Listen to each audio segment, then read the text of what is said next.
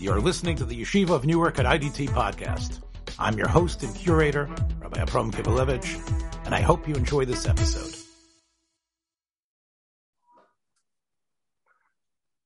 Shalom, this is Standing in Two Worlds with Dr. Sam Juni, who has residency, of course, in Yerushalayim Yer HaKodesh. Right now, he's talking to me from Richmond Hill, a section of Queens that I spent a couple of years in. And Sam, I'm happy to see you here on this side of the Atlantic.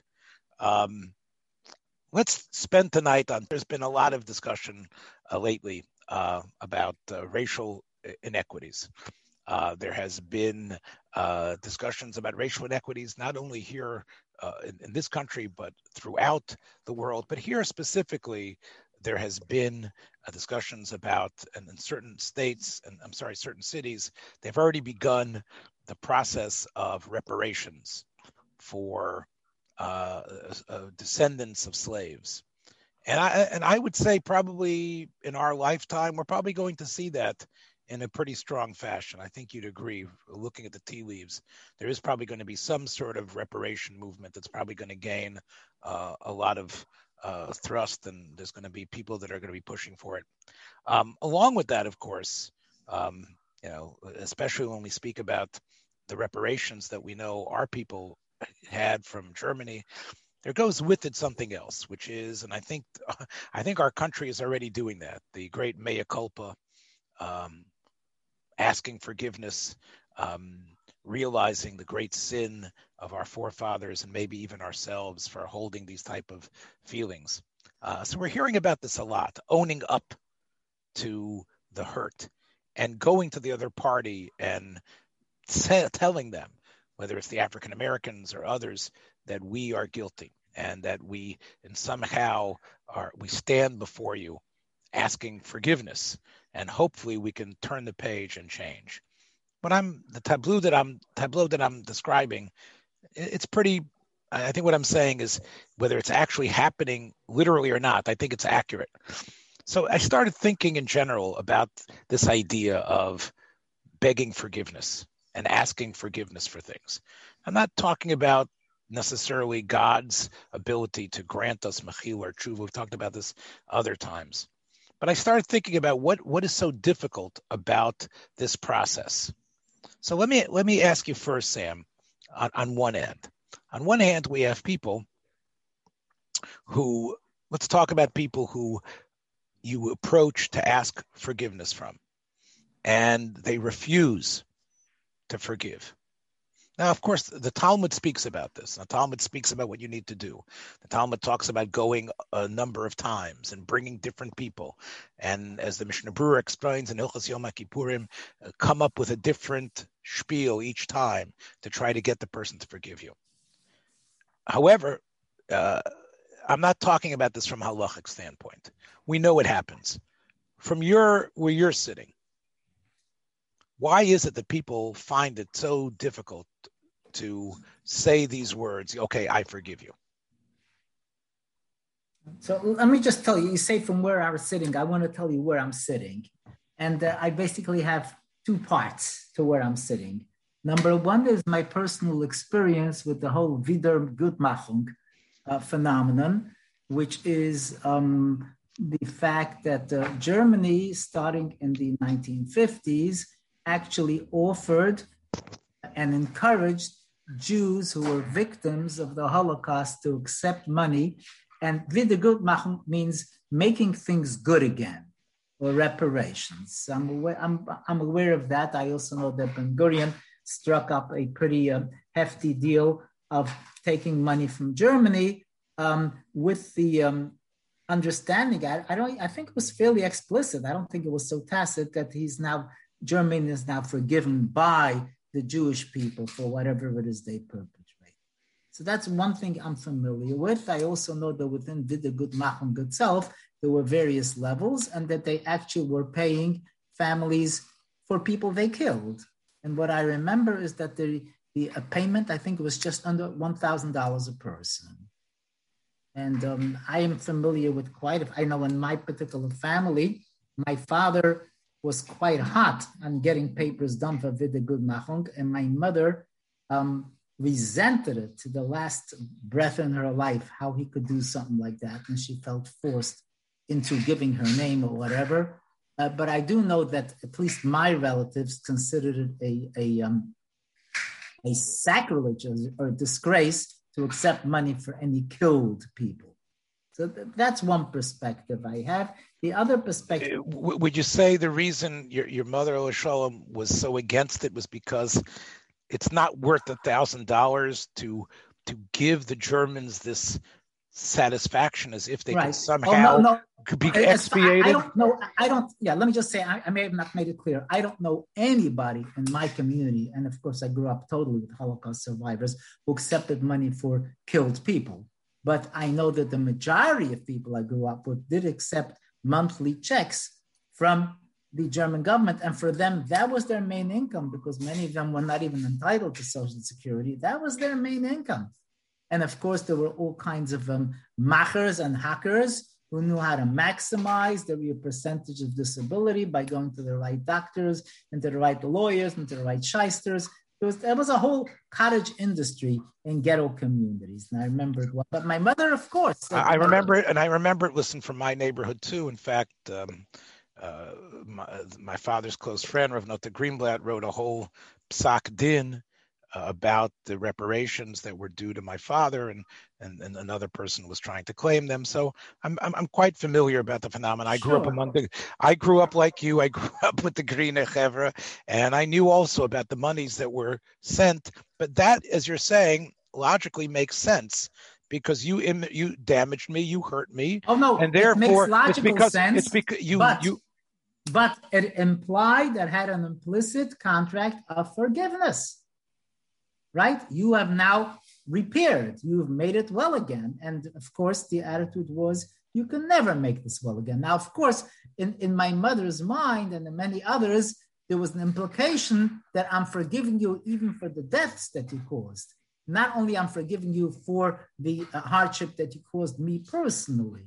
So I think when I heard my mother speak of it, I didn't think she said, well, look, the humiliation and the horrible things that happened to me personally, I am not going to forgive anybody for that. But basically her saying, you don't forgive the Germans because of the horrible things they did. So I assume that had she been enslaved by someone who was not intent on killing people, just been enslaved for forced labor, somebody who made her work under inhumane conditions, I could see, perhaps, maybe not her, because she was a spunky person, but I could see somebody saying, yes, oh, sure, I know I was imprisoned, I was in jail for 10 years. I want you to pay me, $16 million, because that will take away the anguish, and I'll forgive you for it, allegedly. But I think my mother was basically colored by your notions that you don't forgive animals for anything. Yes, my sense was the Greeners that I grew up with was they took the money and they hated the Germans like hell, and they didn't forgive them. And they did not forgive them at all. They said, take whatever you can from the bastards, whatever you can get from them, just take. But every check carried on it Wiedergutmachung, and you sign on that. If somebody sends you a check because they damaged your house and you say, oh, you horrible person, I'll take it from anyway. When you sign that check, it says there, I'm accepting this as a form of redress. So you can't escape that. Let me just talk about the other one that I'm familiar with, and that is the notion that you mentioned about the problems of enslaving Blacks and really degrading Blacks for so long, that I was basically in a system, I'm talking about the academic system, especially the liberal academic system, where it was that every white person has to take responsibility for the horrible things that were done to Blacks by white people. And that when my first reaction was, I don't know what you're talking about. I never grew up oppressing any Black. I grew up as an oppressed person. I never did this.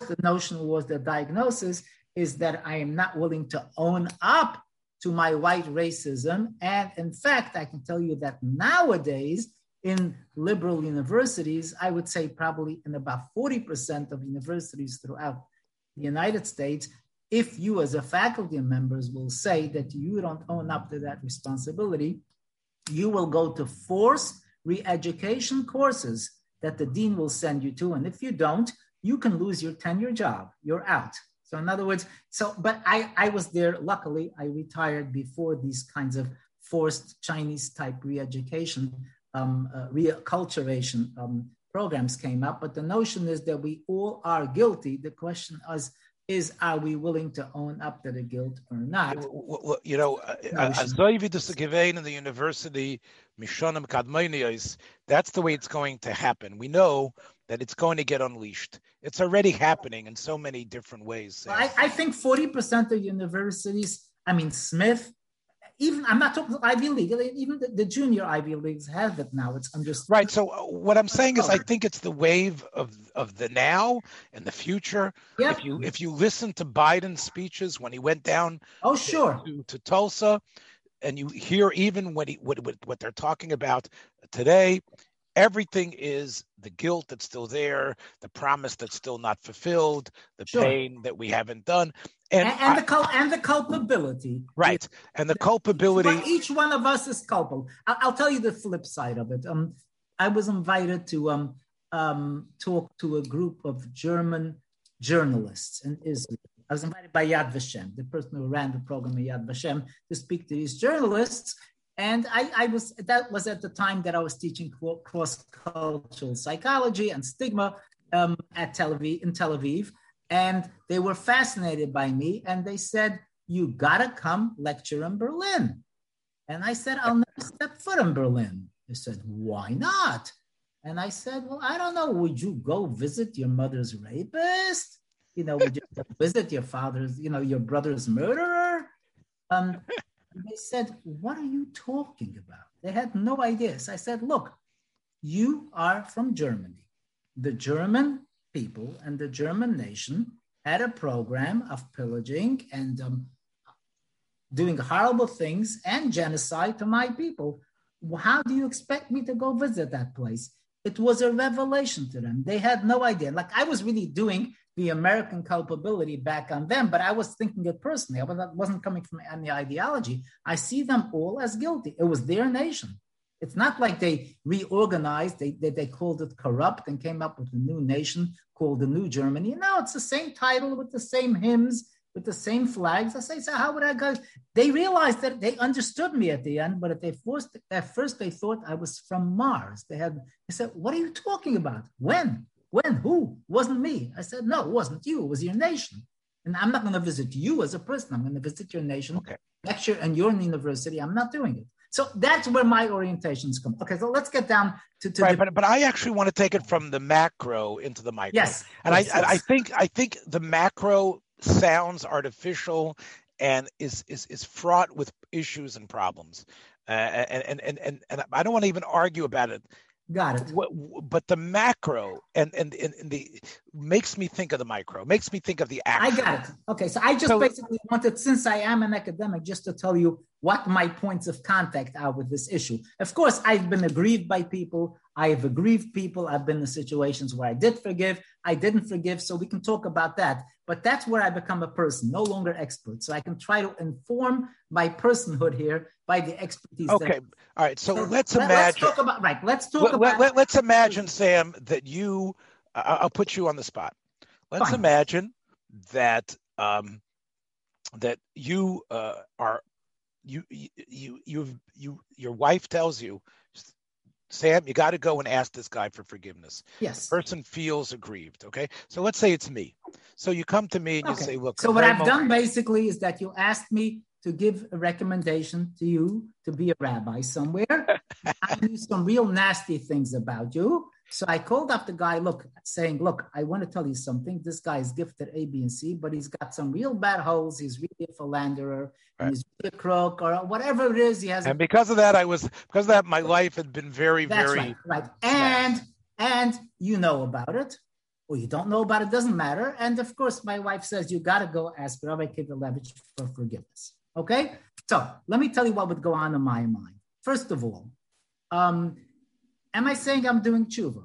Am I saying that I would not do it again? And knowing me, since I'm an anal kind of guy, and I'm very fixed in my ways, I'd say, no, I would do it again. Nothing changed. I would do it again, and I would feel bad again. So I'm going to go apologize. What am I saying to him? Okay, so I'm wondering, let's say I'm going to go to him and apologize. So if I want to be dishonest, I'll say, oh, this is terrible. I would never do this again. I didn't know. But truth is, I did know. I knew it cost you your job and whatever it is. So I did something terrible. And so the best I can say is that I feel bad that it hurt you. But that's about it. No more than the dentist who tells the patient, look, I'm sorry this is going to hurt, but I'm doing it. And if you come with your next tooth, I'm going to do it again. And then I'm going to say, I'm sorry again. So I'm not sure that's what apology means, saying that I'm aware that it hurts you. What I'm really saying is that somehow I'm looking for some kind of forgiveness. I want to redress this. And what is it that I want from you then? You should say to me that you're not upset with me, that you're happy, that because of this you had to go on welfare and you had to give up your kids for adoption, or that your house was repossessed. Are you saying you don't mind?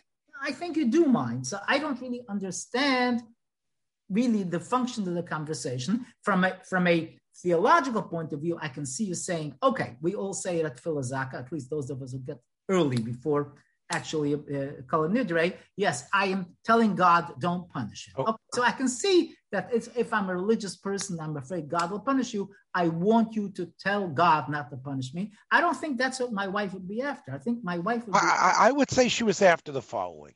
That she wants the slate clean somehow. That's right. And you're going to deal with Kivelevich anyway, and you know that he's upset at you. So, Shmuel, you don't believe in it, go over and ask him anyway, because at least this way you'll be able to have a semblance of something normal, right, of a connection. Now, I'm glad you're saying semblance, because I don't see any meat to this state. Right.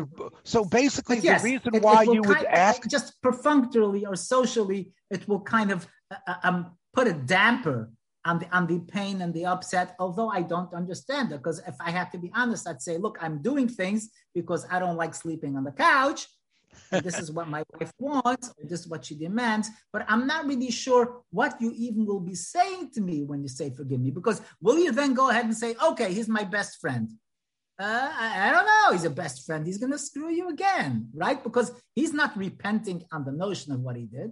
So, of course, the best repentance is where you say, oh, boy, I realize, look, in terms of tshuva, what they say is that the repentance is, this was a terrible thing. And I know the Rambam says this, that God will attest to the fact that if you ever get into the same situation again, you would not do it.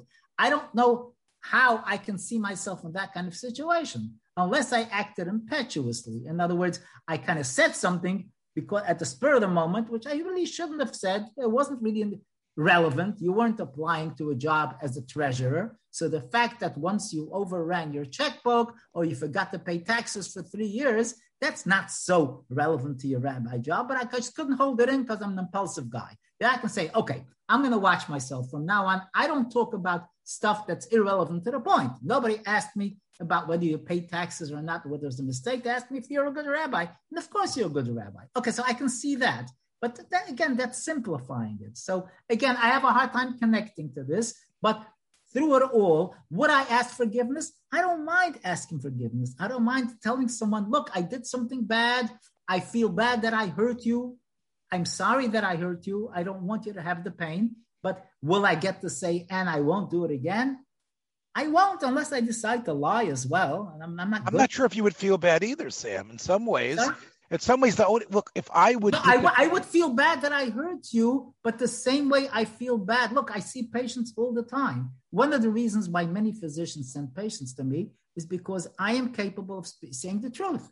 I hurt people a lot. I tell people, look, you will not recover from this. Or I tell people who come in that the child is not speaking clearly. I said, your child will never be able to get to an IQ of over 40. Okay? And I tell the physician, why are you sending these people to me? And say, because I don't have it in me to tell it to them. You're a chaya. I mean, you can tell people.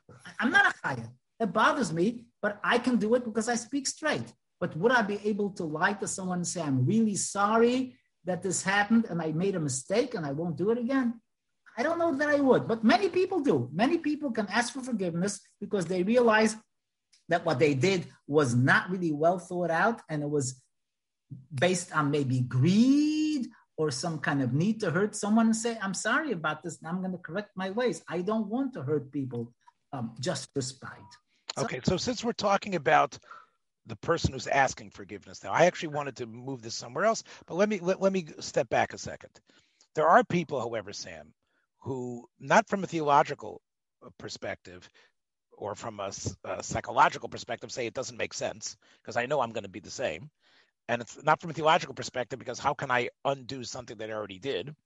I would say there are many people who cannot ask for forgiveness because they are now in a vulnerable situation. Because whatever this plane of conversation means, whether it really has real effect or not, if in a theological or spiritual way, the game that we're playing of you coming to me means now what's going to be my answer. Right now, you are, let's say in the case that you said, you come and you say, Kivelevich, look, I'm sorry that I said this, and now I have to decide. This is the man who cost me the job. Should I do it or not? And there are people, I think, who are like you in this situation that don't want to risk that vulnerability. Would you agree that that's also something? There's no question you are giving up your trump card. You're giving it to the other person to say, now you are in charge. And from a power situation, for people who, let's say, are quite scared of not being in control, they are giving up control over part of their destiny, so to speak. This person can decide whether I am absolved or whether I go on forever feeling like a louse. So sure, for people who have the need to be in power over their own, I guess, life, it means giving up. So yes, if someone, so let's say psychologically, I'm sorry, that's the language I speak best. If you have a problem giving up your autonomy, giving up your control over you, that's going to feel like a terrible situation because we don't know. And I would say not so much because you don't know, because even if the person, I know the person would say, sure, the guy's a frum guy and a decent guy, sure, I forgive you. But still, so now I am in a much lower position power-wise. I've just made a... You needed me for that forgiveness. So even if I grant you the forgiveness, there's always going to be the recognition that there was that moment when you were on your knees to me. Right. I remember my dad used to say this word from his Rebbe, Rabbi Deshinsky, that in the Haggadah they say, if Paro had not released us, we would forever be... And this interpretation was beholding. Yes. Like if God had not taken us out, but Paro had let us out, we would be beholden to him. So we are glad, of course, we're glad that we're no longer slaves, but chances are we wouldn't have been slaves because the Egyptian empire went under a long time ago. But had he released us, we would forever have, a wiedergutmachung attitude towards the Egyptians. Okay, so that power differential is really there. And I think that would be a good segue to go over to your other point about what is it that stops people from wanting to forgive others, right? Which is the flip side of it, So if somebody comes to me and wants me to forgive them, of course I would have my... So why don't we use it the same? Let's keep it the way it was. Fine. You've asked me for forgiveness. Let's say I am deciding I can't do it. What's going to stop me? What's going to stop me? Our friendship meant a lot. I really like you as a human being objectively. Liked before the incident. Okay. Before the incident, in an objective manner.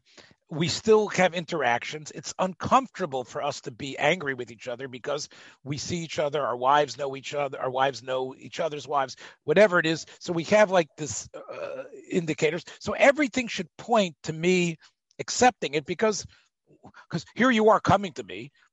And yet I might decide I can't do it. I can't do it. So let's first use the same template. If it's an issue of power, somehow things are resolved when you grant immunity, when you grant a pardon. If you don't, you are forever still holding like something above this person's head. So that gives you a great amount of power.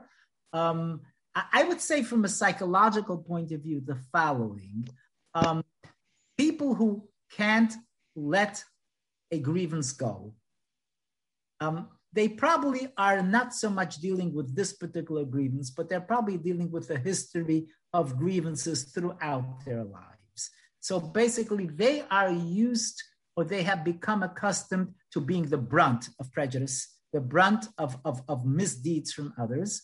And they've just learned, I am not going to take this lying down, period. So if it would be one incident, that's fine, or that might be fine. But really, they're coming from a history where they've become jaded by other people who keep messing that, much like Charlie Brown. You know, it's not the first time that he has the football snatched away from him, just going to kick it. It's the 50th time, it's the 100th time. Now you might say, well, this is not the same little girl who's doing it. This is another guy. This is a guy who's never done it to you. But in terms of one's life, you tend to see all perpetrators in one icon. So it's always, aha, he's back. The bum is back, even though the bum is wearing different clothes and the bum is in a different body. So essentially, your issue is not just with me. You've been smacked in the face too many times, and your issue is, I am not going to let go of this anymore. I've had it. And if you want to get really pathological, I've gotten used to this role of like a victim who will not be quieted down. I am a victim who will keep his victimhood alive. And here's my next chance to keep it. So it's not so much you have something with me, but you have something with the perpetrator, in quotes, who keeps assuming different roles. I'm psychologizing this too much, but I think that's really what goes on in people's minds, because most of the time when we relate to people, we don't relate so much to people as to what it is they represent. And they represent the ogre in my life. Would you also say that that if the person is a believer, let's say, for example, in our case, I'm going to suggest, it's theoretical, but I think it's true as well, that you have less of a belief in what I'm sorry means than I do, right? Yes. So, but maybe my view of I'm sorry and my granting forgiveness is so strong, not that I feel I'm having a power over you, but I really believe that by my giving you forgiveness, I am saving you from punishment. And in some ways, I want to see it meted out. I want you to suffer, not just suffering, and not just the suffering that I didn't grant you forgiveness. You want God to burn me. Yes. Yes. That's great. No, that's sincere, and that makes a lot of sense. And for many people, forgiveness means I don't want you to suffer for this. And the answer is no, I do want you to suffer for this because you deserve it. You have it coming. So you're not getting off with, yes, sure, thank you, have a drink. No, you're not getting a drink. You're going to burn. Yeah. And that, again, I see that as someone who's probably not been hurt only once. If you get hurt only once, it's easy to let it go. But, after the guy, keeps beating you up for your lunch money day in, day out, you're not going to forgive him, even if it's 10 years later. So now let's take it back to the macro. This that we are hearing from representatives of, let's say, the African American community in general. I don't know who they would be: Al Sharpton, Jesse Jackson, Kamala Harris. I'm not sure who represents them. Barack Obama. This that you are hearing that the majority white culture of America hasn't done enough. Would you say that's also related to the fact that they are relishing their victimhood in a way? The fact that they're reveling in it. Yes, reveling, and by saying you've done enough, by saying it looks like we're there already, it looks like they need to keep on emphasizing the open wound. They need to emphasize that, but what about this kid that was shot? What about this policeman who did this? What about the fact that there's still more blacks dying in traffic accidents than there should be? There's still COVID inequality. The fact that as the greater culture, if you want to say the majority culture, the whiter culture, is making their request for forgiveness, the fact that the machers in the African American community and others refuse and say, no, you still don't get it. Would you say that's a similar psychotic, or not a psychotic, but a similar mind state as to the person who generally doesn't want to forgive? Okay, so I have a bit of a different spin on this, and that is that one of the main um, grievances of discrimination is stereotyping. In other words, you saw us all as being horrible people. We're all black, horrible black, low lives, non-intelligent, non-productive, worthy of being oppressed. And it comes perhaps, at least in terms of, because I once met one black person who was terrible, who was basically a no-goodnik and was had to have it coming because of this behavior. So I'm not saying that's all of it, but a major part of the grievances that people have as a group usually comes from negative stereotyping. And what's going on here is that since they now have the Trump card, so I don't mean Trump, since they now have the main card to get back at their oppressors, what they're doing is using the same unfortunate tool of stereotyping, negative stereotyping. In other words, all whites are like that, to the point that just like I would say, even if you think that you're an educated, well-meaning black, if I put you in the right situation, you will act like an animal, just like the rest of them. Okay, that's the horrible discrimination they would get, blacks would get. And now they're putting it onto whites on the flip side, saying, you are an oppressor, no matter how nice of a white guy you are, and no matter how educated and how you've never done anything, in your heart, you're just as bad as the rest of them. And then they paint you with a negative brush. So that's the main dynamic I see is going on there. But again, if I take my experience with the German people, and I mean personal family experience, I cannot blame blacks for not letting go. You know, what should I say? I don't mind having that my people and my family and my ancestors were treated worse than animals for several hundred years, or it's really several, it's more than 1,000 years going back to Europe. So I can't blame them. So why can't they let go? Because they feel aggrieved and they want the white people to burn in hell. I just feel bad that they want me to burn in hell because I never did nothing to nobody. I don't know what they want from me, and they can't take my skin and say that because I have a certain color, I share something in common with the people who were slave lords or people who oppressed blacks. Okay, so whether I'm answering.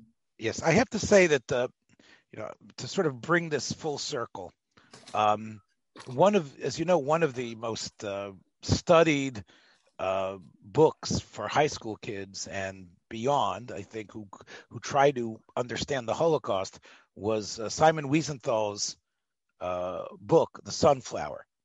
I don't know if you're familiar with it, but do a summary, please, for those of us who aren't. Okay. Well, it's basically a sort of a semi-fictional version of what Wiesenthal went through in the concentration camps. And there is he has a character who's himself, which is Simon. And Simon meets a Nazi soldier called Karl. And Karl is he's bandaged from head to toe.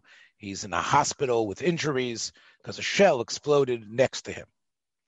And it's already, I don't know if it's exactly when it occurred. Maybe Germany was clearly already losing the war and the Americans were coming. So Karl asks a nurse to get a Jew so he could confess his crimes. And he gets Simon. And Simon comes to Karl's bedside. And Karl talks about how he was raised a Catholic. He joins Hitler. They became for the SS. And they had packed 300, and Karl tells Simon how he has taken 300 Jews and put them in a building, and he set fire to the building. And then when there was a family that tried to jump from one of the windows, he shoots them. And Karl is haunted by everything that he's done. Karl knows that he's dying, and now he's crying, and he asks Simon to forgive on behalf of the Jews. And Wiesenthal says that he seemed truly repentant, but he won't forgive him.